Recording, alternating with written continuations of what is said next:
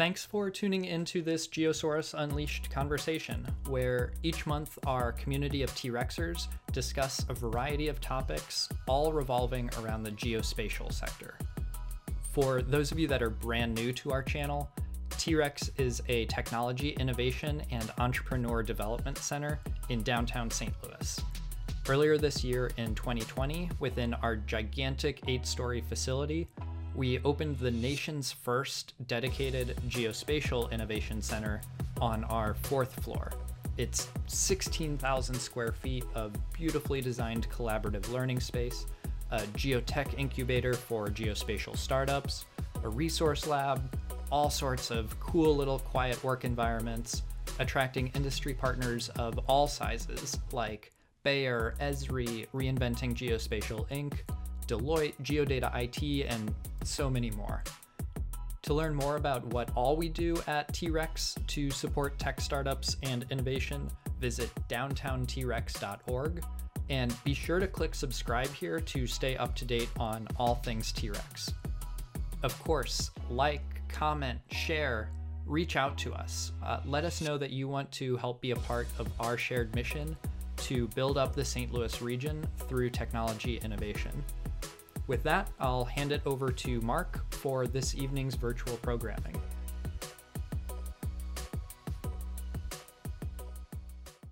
Thanks, everyone. Thanks for showing up again this month. Again, for those of you, this is your first time attending these events. We do these once a month informally. They're usually happy hour format at T-Rex, but we've gone virtual since I guess since April. These are our attempts to bring together the geospatial community in this region, share different topics and themes, and in this case have a topic from one of our own at T-Rex. So this month the theme is something that's near and dear to all of our hearts, which is workforce development. And what is key about what we'll discuss tonight is I would say it's non-traditional in the way that we're bringing people into the geospatial talent pipeline. So we're very fortunate to have someone who's on the front lines of such an effort, Zakita Armstrong. Zakita is the president of Gateway Global Data Logistics and chair of the American Youth and Business Alliance. And so they are the only organization in the region operating a workforce-based training that awards GeoInt tradecraft, workforce training and credentials to youth who have the need to earn while they learn. Mm-hmm. So as typical of our format, I have a few questions teed up for Zakita, and then we'll open up the floor. So Zakita, welcome to Geosaurus Unleashed. We're so excited to have you on board tonight. Thank you. I'm excited to be here. For those of us that aren't aware of Gateway Global and Gateway Logistics, tell us a little bit more about your organizations. Yeah, of course. So Gateway Global Data Logistics I'll start with American Youth and Business Alliance. So Gateway Global American Youth and Business Alliance is essentially a nonprofit workforce education organization that we launched in 2018. And Gateway Global Data Logistics is the for-profit diversity certified as MBE, WBE firm that we subsequently launched so that we could create jobs for young people who were being trained and credentialed coming through our geospatial specialist program. Okay, good. Mm-hmm. All right. So what was the driver? What was the passion behind you starting these organizations? Opportunity for young people. So after I learned of the announcement of the new NGA West being built in North St. Louis City, I saw a tremendous opportunity for young people to get skilled and credentialed and then follow an academic and career pathway that could lead them into jobs of the future, whether they be with NGA or with one of their contractors or some other company that is affiliated indirectly. It really was about the opportunity for young people. As I said, American Youth and Business Alliance was started as a nonprofit. So that organization was really built around this idea that we wanted to create a world-class program that had a rigorous curriculum that we could offer credentials that would be accepted in industry and potentially in high school and as college credit, hopefully later. Um, that was the spark for that. We wanted to be able to meet young people where they were and offer them something that we know that they needed. And, you know, to be quite honest, really to expose them to all of this. You have people who live very closely to all of that activity and they are oblivious as to what any of it means. Right. Yeah. Yeah. So, you know, this is a really important initiative, and it ties right into, you know, what Andy and the group has put together for Futures, being inclusive and being, you know, getting different types of and some diversity into the talent pipeline. So I'm really excited about this, and I know me and you have been talking a lot lately. But for the group, talk a little bit about the demographics of this first cohort, what it looks like now, and what you think it'll look like this time next year. So, you know, we have, and I've said this to you before, Mark, we have an all hands on deck approach because what we know is that 67% of Americans don't have college degrees. We're trying to reach young people within that 67% and pull them over to the side where they are pursuing academic pathways into lucrative careers and opportunities. So, you know, the demographics vary. And this first cohort was in another part of the state. And everybody who's talked to me knows that we're very excited that we've been able to reach across the state. And so we are focused on Black and Brown urban that are poor, and then also Black and white poor in rural communities. And so for this particular cohort that trained over the summer, they were 90% white poor, 10% Black poor, all from Southeast Missouri.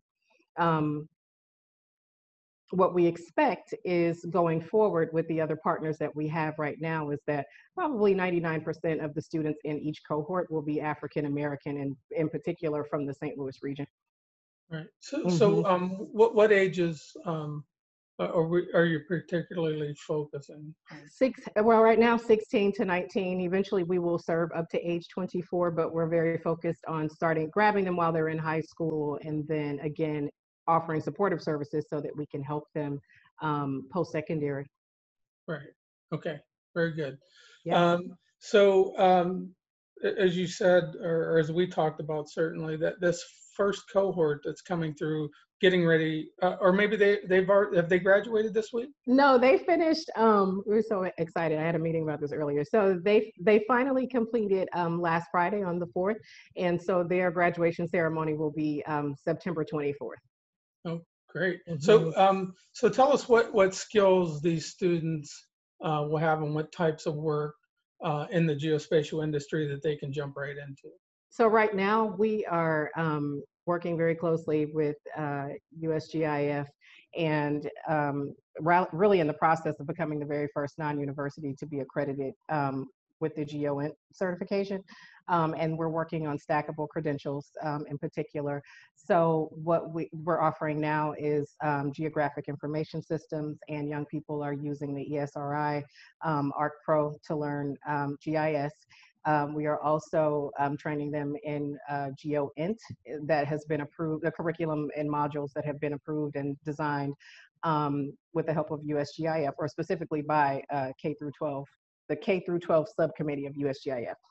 And then later we're planning to add remote sensing and imagery. So they would have essentially 3 stackable credentials. And what that would do is put them in a position where they would qualify to be either a geospatial specialist or a geospatial technician. I've seen the 2 terms used interchangeably in different job descriptions, but that's how they would qualify. They would essentially receive the same skills, capabilities, and training that a person really coming out of a 4-year degree program would receive once they came into an entry-level job anyway. Gotcha. And so I guess just for the group, Zakita and I have been talking extensively. I don't know if you know this or not, but there's a number of companies that have unclassified work in the geospatial industry that don't really require four-year degrees to fill those positions. So Mhm. we're working on connecting these students with those companies so that they can enter right into the workforce. And several of those leads look very promising, and we Mhm. hope we have good things to announce in the near future. Yeah, I expect that we'll be announcing them pretty soon, just because a lot of uh, the conversations that have happened since you and I have been on those calls. Yeah. And in particular, so one thing that I really want to mention too is that there seems to be a lot more interest leaning towards the subcontracting out the work side versus because takes a lot of the risk off of the corporation. And so, all of the administrative duties and the mentoring and supportive services would all fall on us. So corporations are finding that more attractive just because, we're qualified to do it. We have two geospatial analysts on staff already who are fully capable of leading projects, and I'm actually interviewing a couple of more. So while we run that nonprofit organization that is recruiting and training, we also are really running a full functioning firm that is capable of doing the work.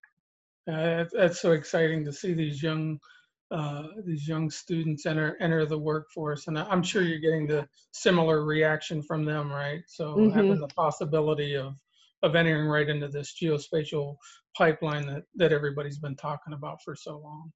Yeah, they are excited, Mark. So for example, the cohort that we have right now, um, none of them knew they didn't even know the word geospatial.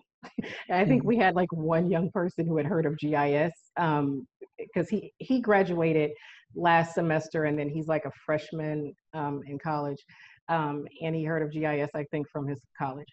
Uh, but we have young people who have completed a training that are super excited about a pathway that they didn't even know existed before.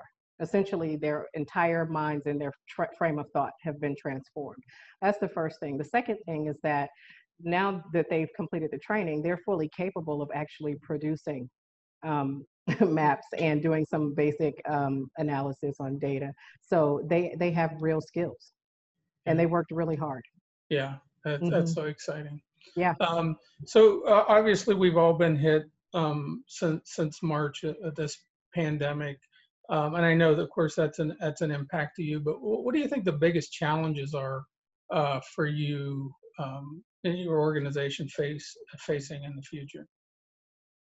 Uh, the biggest challenges, I would have to say, probably getting more employer partners on board, and then scalability. So making sure that we can scale not just across the region, but also across the state. Like I said earlier, we have an all hands on deck approach. And so for us, this is about really looking at the big picture and making sure that we are contributing not just to our region, but to the country by providing a viable and credible workforce that's fully capable, that really just needs awareness and some support along the way. So yeah, I think our just those are our biggest challenges really, and we're trying our best to work through them. But getting this change, kind of influencing the culture of corporations, especially larger ones, is going to be a big challenge because we run into that. Well, we've always required them to have degrees, and yet at the same time, they would say, you know, I've heard a CEO say, we get people that come in from 4-year degree programs and they still have no idea how to do this stuff. We have Right. to train them anyway. So by taking on our students, we really are getting a fully developed pipeline, and by the time they finish a 2-year degree or a 4-year degree, and they've been working on this type of work all of this time as an entry level role or Mhm. internship or apprentice, by the time they finish, they're like fully seasoned employees. Right. They can go right to having more responsibility and to higher pay, which is good for everybody. Right. And Mhm. you mentioned in a previous conversation with me that beyond just the GIS and the geospatial training, you mentor them or train them in workforce skills, because a lot of these students have never worked in a professional workforce environment. Is that correct? Yeah, so the training is 12 weeks. And starting at week 6, in addition to the GIS curriculum and the GeoInt curriculum, we also start to add at week 6 workforce like soft skill training. So, and usually they have like live sessions with the instructor Monday through Thursday, and then we have like certain hours that we ask them to study. They have all kinds of activities and work to do. But on Fridays, when they're not having a live course, we post on Friday and ask them to study that soft skill material. So it can be anything from, you know, how do you navigate HR to communication skills, how to interview, and then really important things, especially in this industry, like watching what you post on social media and what you do on social media, and then also, you know, doing everything that you can to try, I guess, to try to keep your nose clean, you know, as much as you can in case you want to get a security clearance or something like that. So those are the kinds of things that they learn about from us because we wanted to be very specific. We did have, so at the very end of our, the last week where the projects were due, they had to actually demonstrate that they could produce maps and data layers, and they did big projects. And so some executives from NGA actually sat in on those projects, and they were expressing the interest in, by they, I mean maybe half of them, expressing the interest in possibly securing or getting a security clearance in the future. It's something that they had never, they didn't even know that that was a thing until they started taking, you know, this course. So there's so many things that young people are learning just from this 12 weeks. Yeah. Mm-hmm. And I can relate to that. I'm really glad that they didn't have social media back when I was coming up through high school and college. Yeah. Hey, you mentioned a little bit about, you know, having industry partners and having people step up. But what can the people do that are listening tonight? What can they do to better support the initiative that you're putting together in your organization? Mm-hmm. So the first thing, I guess, would be to open up, or at least be open to opening up some entry-level roles as for geospatial specialists or technicians that require more of exposure and some experience rather than the degree, and then allow for them to, you know, help them out, cultivate your talent pipeline. If you understand the demographic that we're dealing with, like I said, whether they're Black and brown and urban or Black, white, poor and rural, they need help as it relates to post-secondary planning. So if you offer them, you know, to pay for their college or reimburse for college while they work for you in these entry-level roles, that's one way, working with us to do that. The second one, of course, is offering the subcontracting opportunities to us. That way we take all of the risk off of you. And then on top of that, you get diversity credit. Diversity spend credit, I should say, in your corporation. And then the third way would be to sponsor cohorts and like actually become a real functioning member of the Alliance by sponsoring the, you know, the cohorts as we train them, because it costs money to train them and it costs money for our instructor. I'm going to give a shout out to him. His name is Trey Hall. He's actually a PhD candidate at SLU. We have an amazing instructor. And so, you know, we have to pay people to work. And so sponsoring those cohorts are actually a way that you can help as well. Yeah, that's great. And of course, you know, we made the offer when we've talked many times. I would really like for them to be integrated in the T-REX community and the innovation community as a whole, whether it's T-REX or Cortex or other. I mean, to get that one-on-one mentoring and have exposure to the companies and the technologies that are resident in those facilities, I think are really important for them to continue to grow. So I agree. We look forward. And I think they'd be excited. Yeah, I think they'd be excited to be there. Yeah. Yeah, super. And so the last question that I have is the one that, you know, of course, we don't let any of our guests get off the hook with finding out a little bit more about you and what you do when you're not supporting these wonderful initiatives that you have in place. So I'm when I'm not working, I'm parenting. I'm a mother, and I have two of my youngest daughters who are still at home. They are 13 and 7. And so most of my time is really spent, especially over these last few months with COVID, my goodness. So most of my time has been spent with them and just, being a mom. So mostly work and being a mom, to be honest. That's pretty much what it boils down to. Yeah, I remember those days. Not the Yeah. being the mom part, but Yeah. the reacting to what the kids have going on, but empty nesters now. So Hmm. anyway, so we do have a couple questions. Okay. BJ, I don't know if you're able to scroll back and to I'll the. just read them off. We had a Tom Van Cleve was asking how many cohorts take place at any one given time. So we can have up to, right now, only two, just because we don't want to overwhelm the instructor. So we have one lead instructor, Trey Hall, which I mentioned, and then a backup instructor as well. So only two at a time. We have a minimum of 10 per cohort and a maximum of 20, again, so that we don't overwhelm. And I know a lot of people have told me that 20 sounds like a lot. And we thought so at first too, but in that very first summer cohort that just passed, we had initially 15 that enrolled, and then after the second week, there were 14 completely enrolled in the entire program. So that's pretty close to 20. Yeah. We had another from Dick Fleming, our friend here, Hi, Dick. Hey, Dick. He was asking. Well, first says congrats on the current initiative. Hi, Chiquita. Hey, Dick, do you want to just take your question? Go ahead. All right. Looking to the future, do you have any plans for a classified track with USGIF and NGA? I know you talked a little bit about NGA already. Mm-hmm.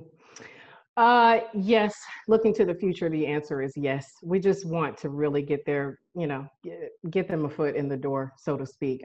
We have, so for example, like I said, our next cohort is coming from KIPP High School, which is just a few blocks from the NGA site. And then after that, we're scheduled to have a cohort with mostly young men. I've been trying to push to get some young women in this cohort, mostly young men in high school with the Urban League of St. Louis. And so, we have to make sure that we're doing everything to guide them so that they can stay on a path where they can get security clearance. Because again, with this demographic, so it's a little bit challenging because some of them have been in trouble, to be honest. And I don't know how much it's gonna matter that they were in trouble at 16 and 17 by the time they get to be 25, depending on what they did. So yeah, so in the future we have plans for that, but we're just trying to really get them, again, raise the awareness, get them interested, show them what the big picture is, and present the opportunity so that they have something to look forward to, something to aspire to, more than anything. One that you might talk to that I think you're familiar with in the healthcare world, Dr. David Lenahan has had some remarkable experience with taking kids initially in Harlem and now in Puerto Rico and soon in St. Louis, many of whom have started out on the wrong track but had great STEM capacity. Yeah. And he's figured out a way to turn them into doctors. So yeah, that would be a good model perhaps to emulate. Yeah, I think it's important that we all understand that just because someone has been in trouble or because they don't have a great family structure or enough money to go to college, that they can't be successful.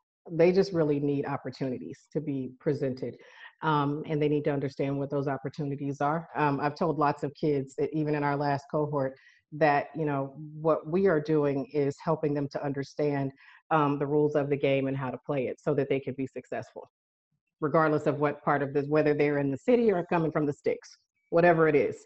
Because these kids just don't understand. Like I said, they didn't even know that this was a word. And I'm sure, we surveyed 252 kids, high school students in the St. Louis Promise Zone. And I think it's 56% of them actually said that they would pursue STEM-based careers academic pathways and career pathways, if they actually knew what the big picture was. So when we look at that, the data that we collected and analyzed and realized that there's really not a lack of talent, there's just a lack of like opportunity and awareness and cultivation of that talent. And so that's what we're trying to do. Good. Or are doing, I should say. Yeah. Yeah, and I would offer, and I don't want to be dramatic about this, but for Andy and Tony Weish and the others out there that have a voice in the community, these are the things that we should be screaming from the mountaintops, right? I mean, this is exactly what everyone's concern was about when NGA built their new campus here, that people would be pushed out of those neighborhoods, and they wouldn't be inclusive within this geospatial ecosystem. Mm-hmm. And here's an example where we have an opportunity, and I mean real opportunities right now, to start placing students with geospatial companies and making them a part of the talent pipeline. So we should be screaming that to everybody who can hear it, because I mean, this is an example of what we said we were going to do, and now we're doing it. Yeah. Yeah, that's true. And they're interested. Like once so we have a presentation. I'm actually giving it tomorrow to the Missouri GIS Council, I think they're called. But anyway, so we have a presentation that we give, and it's very defense heavy, only because, like I said, all the excitement is around NGA.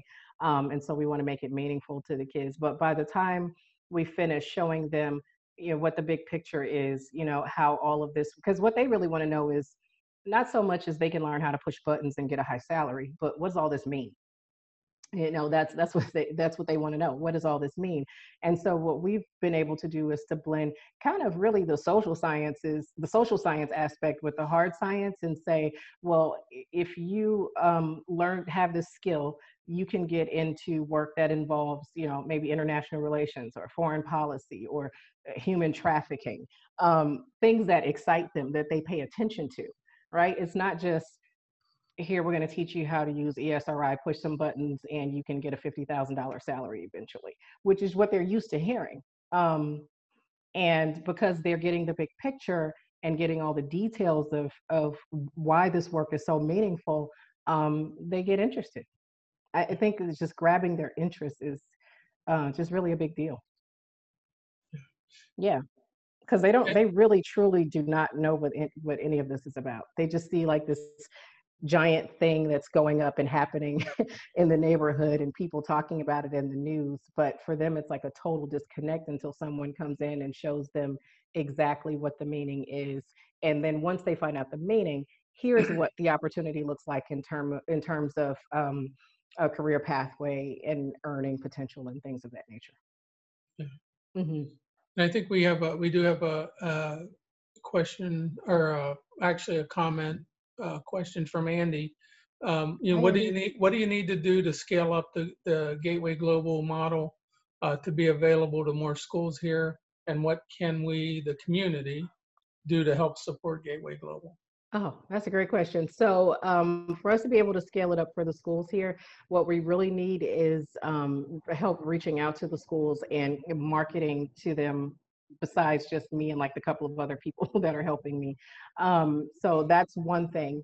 And then, so we have, like I said, the potential to have 2 cohorts now, but if we had another highly lead instructor who's as qualified as Trey is, that would help, because then we could open up more cohorts.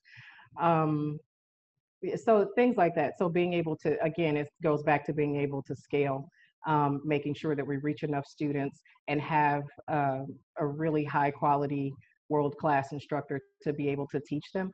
Because we really want to make sure that what we're delivering is a world-class program. It has tons of, integrity, and that they are being taught by the best. So when they go out into the world, nobody can say that, they're doing the minimum. That we want them to be able to say, these kids are really doing, rock star work. So I hope I answered your question. You sure did. Okay.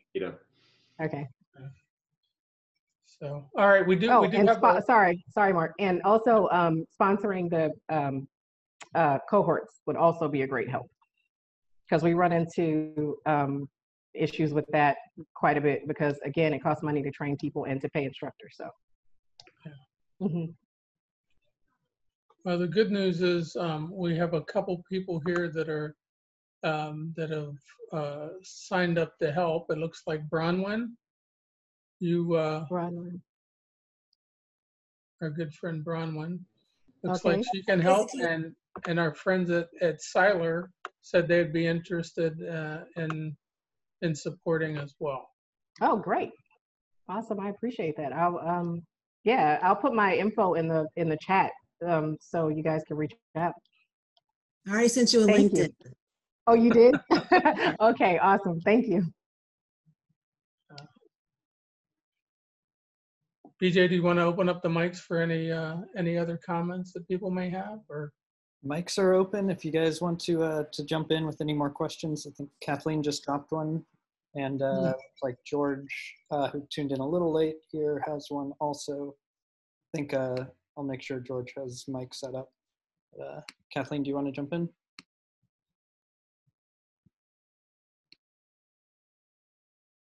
I was just wondering, Zakita, can Hey, you Kathleen. share what the cost would be for to sponsor a cohort? Yeah, so to sponsor a full cohort of about 12, it's about $31,000. It's $3,150 per student per cohort. So we also are accepting partial sponsorships, to be honest. So if that's an option for some folks, then we'll talk about that as well. But that would be the total cost for a full cohort. Cool, thank you. And then that would allow like public schools, for example.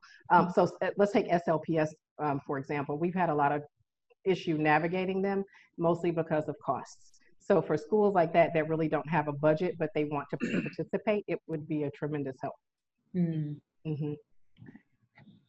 and Zakita, you're doing all of this this training right now remotely through virtual mechanisms. When we get back to normalcy or whatever that looks like, of course, the Geospatial Innovation Center, we'd love to have you use our academic classrooms down there for that on-site instruction, and that would also give them access to mentoring and the industry partners that we have there as well. So. Oh, okay, great. Yeah, I'd love that, Mark. I think that would be, I just think they'd be so excited just to be there with the energy of that space. I think that's really important. I think a lot of us are missing out on being in spaces with people where we can like feel the energy of just being together. So yeah, I think they'd love that. I appreciate it. Yep. Yeah. Okay. Got a couple more questions here from the audience. George was asking, is there an age limit of becoming a student? So again, we're focused on ages 16 to 19 right now, but we service up to 24. So I would say as long as they're 16 years old, because we need to. So, okay, let me back up. So we have a USDOL registered geospatial specialist apprenticeship. It's a youth apprenticeship. And so that basically means that according to the laws, labor laws, they can't be younger than 16 for us to train them and employ them. Does that answer? Yep. Okay. And last one that popped in here is Bob is asking, a good question. How did your, I shouldn't say good, everyone's got good questions. Bob's asking, how did your initial cohort find out about your program? You know what's interesting, Bob? So in Southeast Missouri, they have formed a GeoInt coalition so that there can be young people trained from several different counties, which is like Cape Girardeau, not counties, but towns. So Cape Girardeau, Scott City, Sikeston, and forgive me, I can't remember the other one. Jackson, Missouri. And so they have a coalition there because they're watching all of the activity here. And that's how they basically found out. The other thing that I want to add is that about a month ago, I was on a call with Department of Higher Education and Workforce Development is a partner of ours now too, because we have that USDOL apprenticeship. And they had set up a call for us and several directors from like workforce centers for young high school students across the state. And we actually have had interest from not just Southeast Missouri, but Central Missouri, Northeast Missouri, and I don't know anything about Northeast Missouri, but I think Hannibal is in Northeast Missouri. But anyway, so all of these different parts of the state where I guess maybe the adults are watching the activity that's going on here and have interest in sort of pipelining their young people into either the university or into the workforce. The rest of the state is watching, let me tell you. Okay, and any Yeah. other questions or comments for Zakita? Well, Zakita, I can't thank you enough for all that you're doing for the young Yeah. people in this geospatial pipeline. I encourage everybody who's on board, if you can participate, if you can employ these students or bring them on as internships, please do so. If you're a voice in this community, get out and and share the good news with the community of how we're bringing people into this geospatial talent pipeline in a what I would term a non-traditional way, and being inclusive, across the demographics. Mhm. I think that's really a really important message to be sending to people, because I know it was very much a concern moving forward, and it's certainly something that's it's embedded in the GeoFutures report as part of our strategic roadmap moving forward. So get the message out there. Zakita, keep doing the fantastic work that you're doing, Yeah, thank you. and we look forward to partnering in the future. Yeah, I look forward to it too. Thank you so Okay. much. Yeah, I do have a couple public service announcements.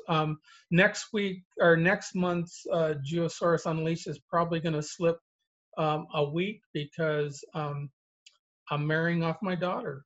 So Aw, congratulations. yeah, thanks. So she's getting married, and then me and my wife are taking a week off. So we'll probably slip a week. So that'll fall a week before Geo Resolution that's coming up. That of course is high on everybody's agenda for the end of October, and I believe that's still going to be a virtual event. So that's all I have until next month. I think my chicken wings are ready, so I'll let everybody go.